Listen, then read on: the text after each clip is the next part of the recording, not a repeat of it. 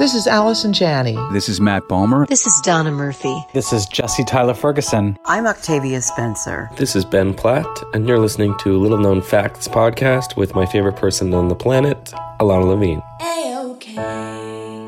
Welcome to Little Known Facts, a podcast where you will hear unfiltered, raw, honest, and uniquely funny interviews with artists you love as they talk about the art they love to make. I'm your host, Alana Levine. Hey, I heard you needed inspiration. Here's Alana and friends with some revelations. Little known fact of the day. Every little thing's gonna be A-OK.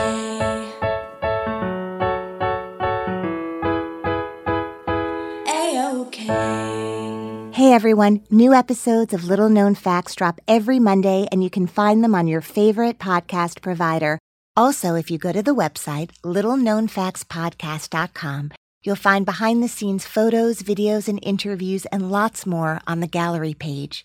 And if you are loving these intimate, candid conversations with all the artists who come on the show, please head over to the contributions page. I depend on these donations to continue to bring you these interviews every week. So if you love the show, please donate. Little known fact about my guest today. In 2007, this man may have been the secret weapon in settling the Broadway theater strike. Welcome reporter and host of the show On Stage, New York One's Frank DiLella. A-OK.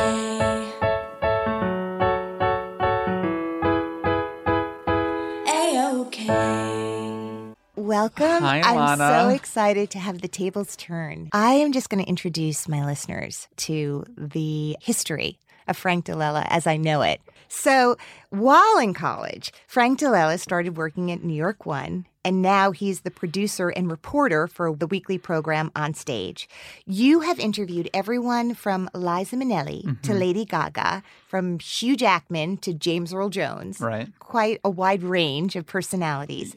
And for your monthly cable show On Stage Across America, you travel the globe, shining a spotlight on theater productions basically all over the world. Alana, I'm going to hire you as my publicist. I am You're your really publicist. good. Most recently, you created your own theater talk show called Showbiz After Hours at the infamous New York City nightclub Birdland. Infamous. Infamous. So in this interview, listeners, we're going to find out how a young boy obsessed with reenacting Broadway musicals and goes from fan to trusted friend and confidant of Broadway stars, and really an essential part of every Broadway opening night red carpet experience. I like to think of it this way. What Barbara Walters is to the Academy Awards, Frank DiLella has become to the Great White Way. It is my understanding from your younger brother, Chris, that basically he could blackmail you and get you to do anything he wanted you to do just by threatening not to perform in a show with you in your living room. Is that correct? That's so true. Right? I have a memory that your first email address was actor rent. Is that right? You'd be right. That lets us know a little bit of what a fan you were, particularly of Rent and Idina Menzel and the show that you probably came of age. Yes. Well, I have to say, it all comes down to my mom and my grandmother. Both of them loved, or my grandmother loved the theater. My mom still loves the theater. When I was 4 years old, I remember going over to my grandmother's house, who has passed. She passed when I was 8 years old. And I would go over to her house. She could play any song by ear on her baby grand piano in her living room. Wow. And she was known to hold these fabulous salons in our house. And I remember very early on, I loved spending time with her. And she would have me come over to her house, and we would open her piano bench, and I would find, a chorus line. And her favorite shows were a chorus line in La Cage aux Folles. She loved Jerry Herman, Hello, Dolly. So that was that. So that's Do you remember your first Broadway show? When I was 4 years old, my mom took me to see Cats, the national tour in Philadelphia. Okay. And so again, there are two parts, my grandmother and my mother. So Jellicle cats come one from all. Jellicles come to the Jellicle Alana, there's ball. a revival. There's a revival coming back. I think. Yeah. That's exciting. I knew I was on sacred ground being in a theater. So you wanted to go up the aisles in like a cat suit and like I walked away. My mom bought me the cassette tape, all of it, the poster, the program. I mean, I think I was a cat that year for Halloween. I hope so. I was a cat the next year for Halloween. So I blame my mom. I blame my mom, and I also bow down to my mom for introducing me to this world, which I love. Our time to spend with our mom, my brother and I would spend time with our mom because she'd be on the road all the time. It would be going to the theater on the weekends. And we would get the New York Times every Saturday. And I'd go through the New York Times, seeing what was playing on Broadway. She would give me her credit card. And I would just call up and order the tickets. This is Mr. Frank DiLella. Well, my voice hadn't changed at the time, so I'd pretend I was my mother. Let me hear. Hi, this is Pat DiLella, and I'd like to order 2 tickets for Donna Murphy and the King and I. Can you help me with that? Good choice. Good choice, right? Yes. I remember going to see Will Rogers Follies and getting like the lasso, the rope that they used, that they sold in the merchandise counter, and the cowboy hats. And we would do these shows in our living room. So let me ask you this, because while you were doing shows in your living room, there might have been other boys on your block playing football in the backyard. Yeah, that was a thing. And I remember, especially in grade school, being picked on, saying, Frank, what do you listen to on your Walkman? Uh-huh. And I would say, Nirvana's cool, or which I love Nirvana. Right. I love Kurt Cobain. Right. But that wasn't what you were that's listening not to. what maybe a song or two. At some point, it seems to me, based on your passion, that perhaps you would have pursued this as a career as an actor. Yeah. Coming to New York, seeing all the amazingly talented people around me, especially in acting class, I knew, I grew up dancing, singing, performing on the stage, but if I was going to make a living in this, right. I had to do something else. And I think the moment that all changed was when I was kind of toying with the fact of switching my major to media studies and with a concentration in journalism at the end. Thinking you might be a reporter? Right. Even as early as that? Because I was always intrigued by reporters on TV. Growing up, my favorite TV show was Dateline NBC, and 2020. You mentioned Barbara Walters earlier. Yeah. I mean, just these greats of the broadcast media world. The turning point, and I'll just get to this quickly. Yeah. I was up for a callback for the role of Claude in Hair at the Gallery Players. I'd been doing a lot of stuff outside of school. Okay. Because musical theater was my passion, and I love doing musical theater. Fordham is known for its straight theater or strong play program, but it's not, a musical theater school like a Michigan or a CCM or Boston Conservatory. So I was up for this for a callback in Hair at the Gallery of Players for Claude. And at the same time, I put in a request to set up a meeting in regards to an internship with New York One. That you'd heard about it. Do you remember what you sang for Hair? Oh, what did I sing? I probably sang Manchester. Yeah, no, I had to do that, yeah. or I Got Life. I'm not a singer, so I'm not going to sing it. So we'll just skip that part. But anyway, I didn't get Claude. Right, because you're not a singer. I'm not a singer, and I got the internship. What moves me about your story is when I think about you in your living room growing up with such great passion for theater.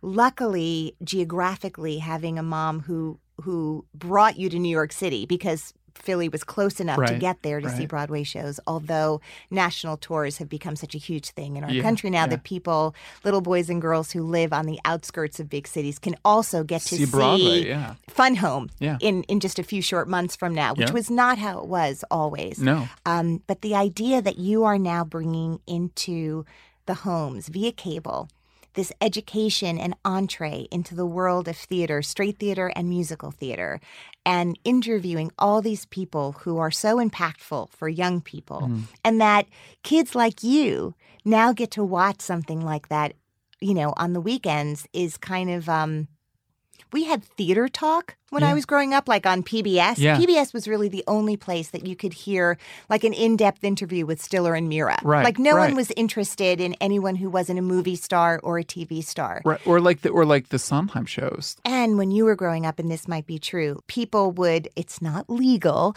but people, when video recorders became slightly portable before phones. Right. They'd literally have like their video recorder, and they would do these bootleg tapes of Broadway shows. And a lot of the first shows I saw were, friends of friends would have these like really hard on and VHS. And you would see when an usher came because suddenly the camera would go under their seat and then back up. Yeah. But now, there are a lot of kids and adults who want to see Hamilton and they can't get in. And what they're finding is it's not as great as seeing, theater is really problematic. It just doesn't resonate on film the way it's just not built for that. It's true. So is it the same as seeing Hamilton on Broadway? No. Can you, if you're listening nonstop to the Hamilton soundtrack, actually watch a kind of fuzzy version of it on YouTube? You can. Yeah. And it's free. It's all there. It's free. I think what's been really remarkable in your journey of fan to performer to host covering the theater is that you've been invited to perform and do segments on your show as someone on the Broadway stage with different shows. Like you were a Kit Kat boy in the Kit Kat Club in Cabaret, right? And then recently when you talked about like the Andrew Lloyd Webber shows being really seminal for you, that you got to perform on Broadway in Les Mis for like a backstage, like how crazy that you have created for yourself. Do you know what, Frank? You are in a Broadway musical. Yeah. And you don't have to go through any of the stress the audition and pain process and rejection. You're like, would you like me to cover your show on my show? Let me be in it. It's almost payola. It's crazy. Do you know what payola is? Yes, I know what payola is. You're doing the same thing. Do you want Les Mis on stage? All right. I'd like to be. I'd like to be in it. No. I like Eponine a lot. That's so wild that that's happened for you. It's crazy. And so when you're on Broadway, on a Broadway stage, fully costumed as a revolutionary in Les Mis, one of the first shows you saw, a soundtrack you could do. I know the whole. You could do a drunk score backwards perfectly. You could be unconscious, and they could be like, "Wait, I just have to sing one more." I dreamed the dream. Right. What was that like for you? Oh my gosh, so crazy. It was so cool. I know what we'll do. We're gonna have this backstage thing for our viewers. And I'm going to get to be in it. And I'm going to be in it. And hey, you can all watch. I'm the producer. Let me pitch it to me. Yes, I am. So, we went back and forth, and the Les Mis folks, they were so gracious, and they're like, well, you're going to do this, you're going to do that. And I was like, oh, okay. That's a lot. Yeah. So, I went, I had my costume fitting. They're like, we have you in 5 scenes. I was like, 5 scenes? Whoa. And then you're like, can you take it in a little bit? Yeah, take it in a little. I think this character's a little slimmer. Yeah, he's a little slimmer.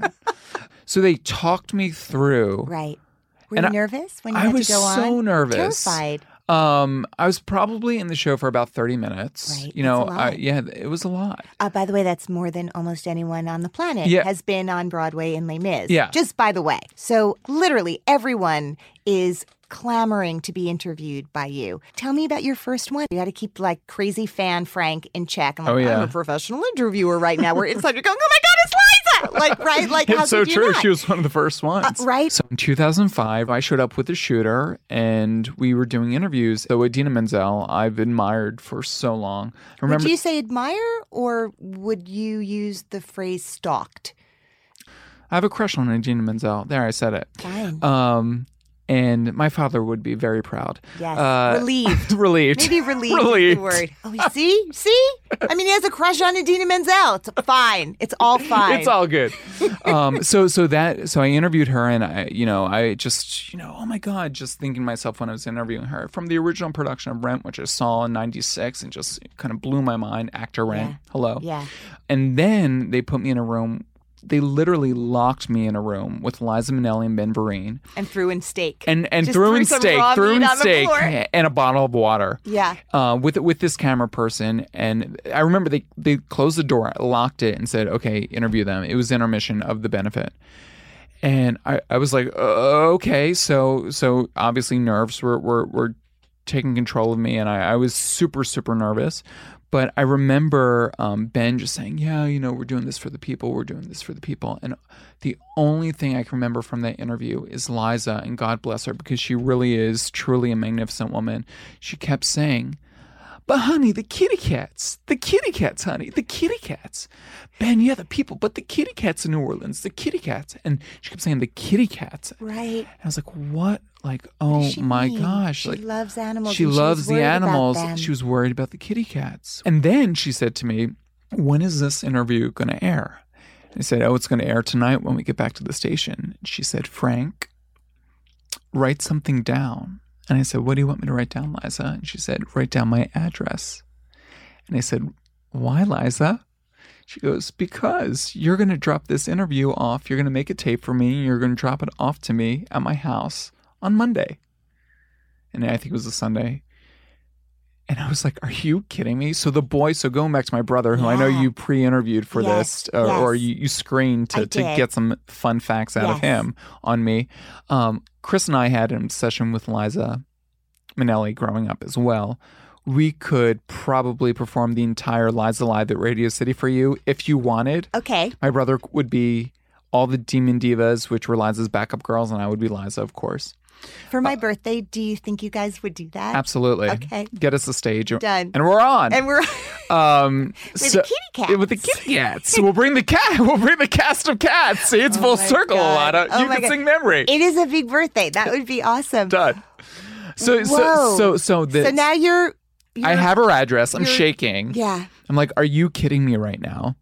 The next day, I skipped class because I was still in school. And I remember walking. I was like, I'm not taking the subway. I'm not taking a cab. You have this I precious am video walking in your hand. to her apartment. Right. And I walked to her apartment on the east side. Went in, say, hi, I'm here for Miss Liza Minnelli. Miss Liza Minnelli. And in case there's any in confusion. case any confusion. Yeah. Judy's mom. Yeah. Judy's daughter. Judy's daughter. I'm sorry. I'm so excited. Yeah. And she wasn't home. She wasn't home. Mm-hmm. So you had two choices that day. You could have gotten back on a bus to Philadelphia, or you could say, God damn it, I'm going to stay in this game. I'm going to stay in this game. The sun shall rise and again. I did. Yeah. And then kind of the other But that was the beginning. That was the beginning. At the end of the day, Alana, I am a champion of Broadway. I celebrate Broadway. I love these people. These are my people. I get them. It's your religion. So it's my religion. Totally. So I'm here to tell stories. I'm here to tell people about these people. So when did you okay, so do you have obviously your first time as a newbie with Liza Minnelli and Ben Vereen, which is literally I was joking about sort of, the practice of the Colosseum of throwing men into the middle of this pit and go for it. But there was talk about trial by fire. Yeah. Okay, go ahead with two of the greatest theatrical icons on the planet. Yeah. So were there any mishaps or embarrassments or any funny stories you can share? Because that's an adorable ending, and you got her. I mean, other than she wasn't home, which is very sad. And guess what? I'm still mad at her for not being home all these years later. But that's another show. Often people come on my show and have very funny, in retrospect, audition stories. Mm-hmm.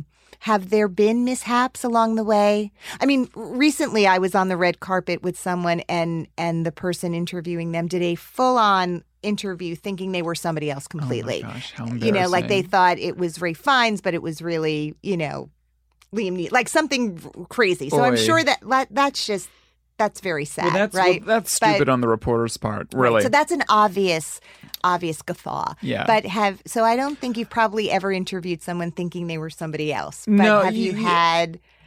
I have to tell my Elaine Stritch story, and I have a bunch of them. But the first time I ever interviewed her, and towards the end of her life, we became pals.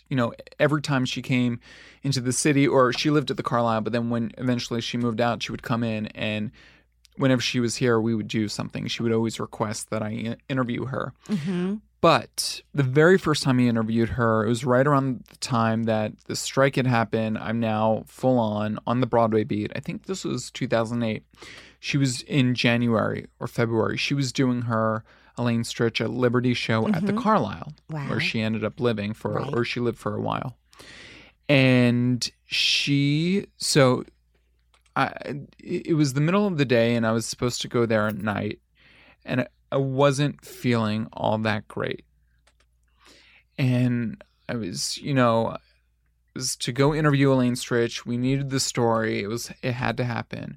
And as the day progressed, I was like, oh my gosh, I don't feel good. Right. I don't feel good. I have the chills. This is not good. And I was like, you know what? Got to do it. It's Elaine. It's like here's the ladies who lunch. The ladies who lunch. I was like 2 weeks, 3 weeks into If you picture the video of that cast recording album, what Elaine went through to get that song brilliant. right, you can pull yourself up by your boot. If Elaine can do it, so can I. That's right. I'm going to powder myself up. I'm going to do it. Screw the chills. So, That's right. So I get to the Carlisle, and I was supposed to interview her before, but she was feeling nervous about her show. It was her first night doing it in front of an audience or at the Carlisle. And so they were like, "You're going to have to wait until after the show." And I'm like, "Oh my God, you guys. Like, I'm not like, oh my God, you guys. To quote Legally Blonde, oh my God, you guys. I have the chills and Elaine Stritch isn't ready for me. For me. Yeah. Oh my God. Yeah. OMG. Oh my God, you guys. And so I was like, crap, I'm gonna have to sit through the show, and I'm done. Like, I'm sick. So I go to the publicist. The show's about to start. I said, Richard, I need to interview her because it was 2 parts. I was like, I need to interview her at intermission. It has to happen, and then I have to leave. I'm not well, but I can't not go back to the station without this interview. He was like, okay. It's like, I don't know if she's going to do it. Have you met Elaine Stritch? I'm like, no, please just beg her. So sure enough, she comes off stage. She was like, just have her see you to kind of get the lay of the land. Elaine loved her men. She loved her guys. Right. And so were you standing there with out of shirt, covered in Vaseline? That worked for you. And I was by myself with a camera. And looking sick but adorable. I was so sick. Oh. And Richard was like, Frank, Elaine, this is Frank. He's going to interview you. And she was like, when? And he was like, can we do it right now? She's like, yeah, let's go. So I get in the elevator with her. We go into her room. She was like, why were you doing now? I was like, Elaine, please forgive me. I'm not feeling well. She was like, no, stay away. And I'm like, oh my gosh. This is, a living theater entertainment legend. She can't have my germs. She's going to hate me. She can't have my germs. So she goes, give me the microphone. So she grabs the microphone. She's like, stay away from me. And I'm like, okay. So I set up the tripod and she was like, hold it. She was like, she starts ordering people, get Frank water, get Frank juice, get Frank food. Frank, what do you need? I'm like, Elaine, I am fine. She was like, no, you need orange juice. And she's like, get him That's orange like juice. Shelby in Steel Magnolias. Drink the juice, Shelby. So she was like, stay away. Okay. But she was like, but she was there, so like she was trying to take care of me. So sweet. So we finished the interview and she's like, get out. She's like, you go home, go to bed. She was like, if you need me to write you a note tomorrow for your boss, I will do that. Just let them know. It was so sweet. And that was the beginning of our friendship and my love affair with her. I don't know if she was in love with me, but I certainly was in love with her. And the very last interview we did, they called me up and said it was right around the time her documentary came out that Alec Baldwin produced. Mm-hmm. She was in town. She was having some surgery. She was living in Michigan at the time.